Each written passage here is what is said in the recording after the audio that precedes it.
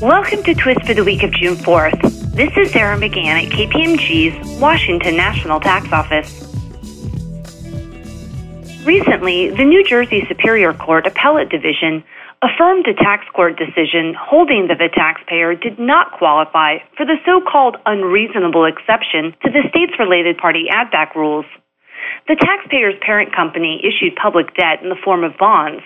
It was undisputed that the parent was able to obtain more favorable rates on its debt than the taxpayer would have been able to secure.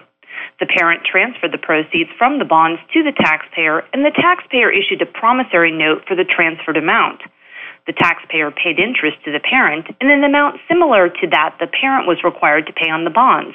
However, there was no guarantee between the taxpayer and the third-party bondholders, and the promissory notes did not contain payment terms or a schedule for principal payments.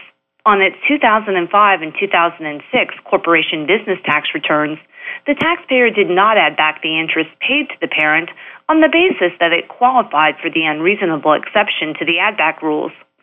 The director of the Division of Taxation disagreed. After the tax court ruled in favor of the director, the taxpayer appealed.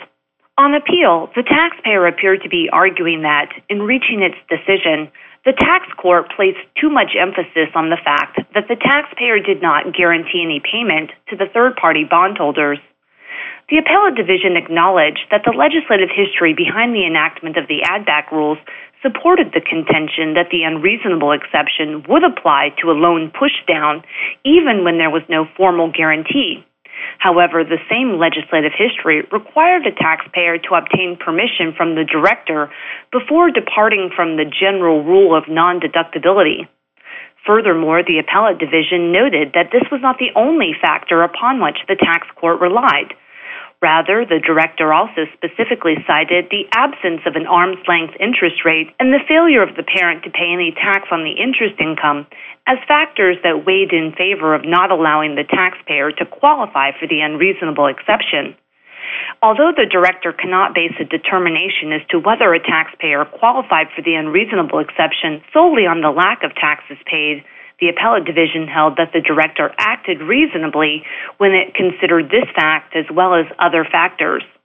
Please contact Jim Vanieri at 973-912-6349 with questions on this case.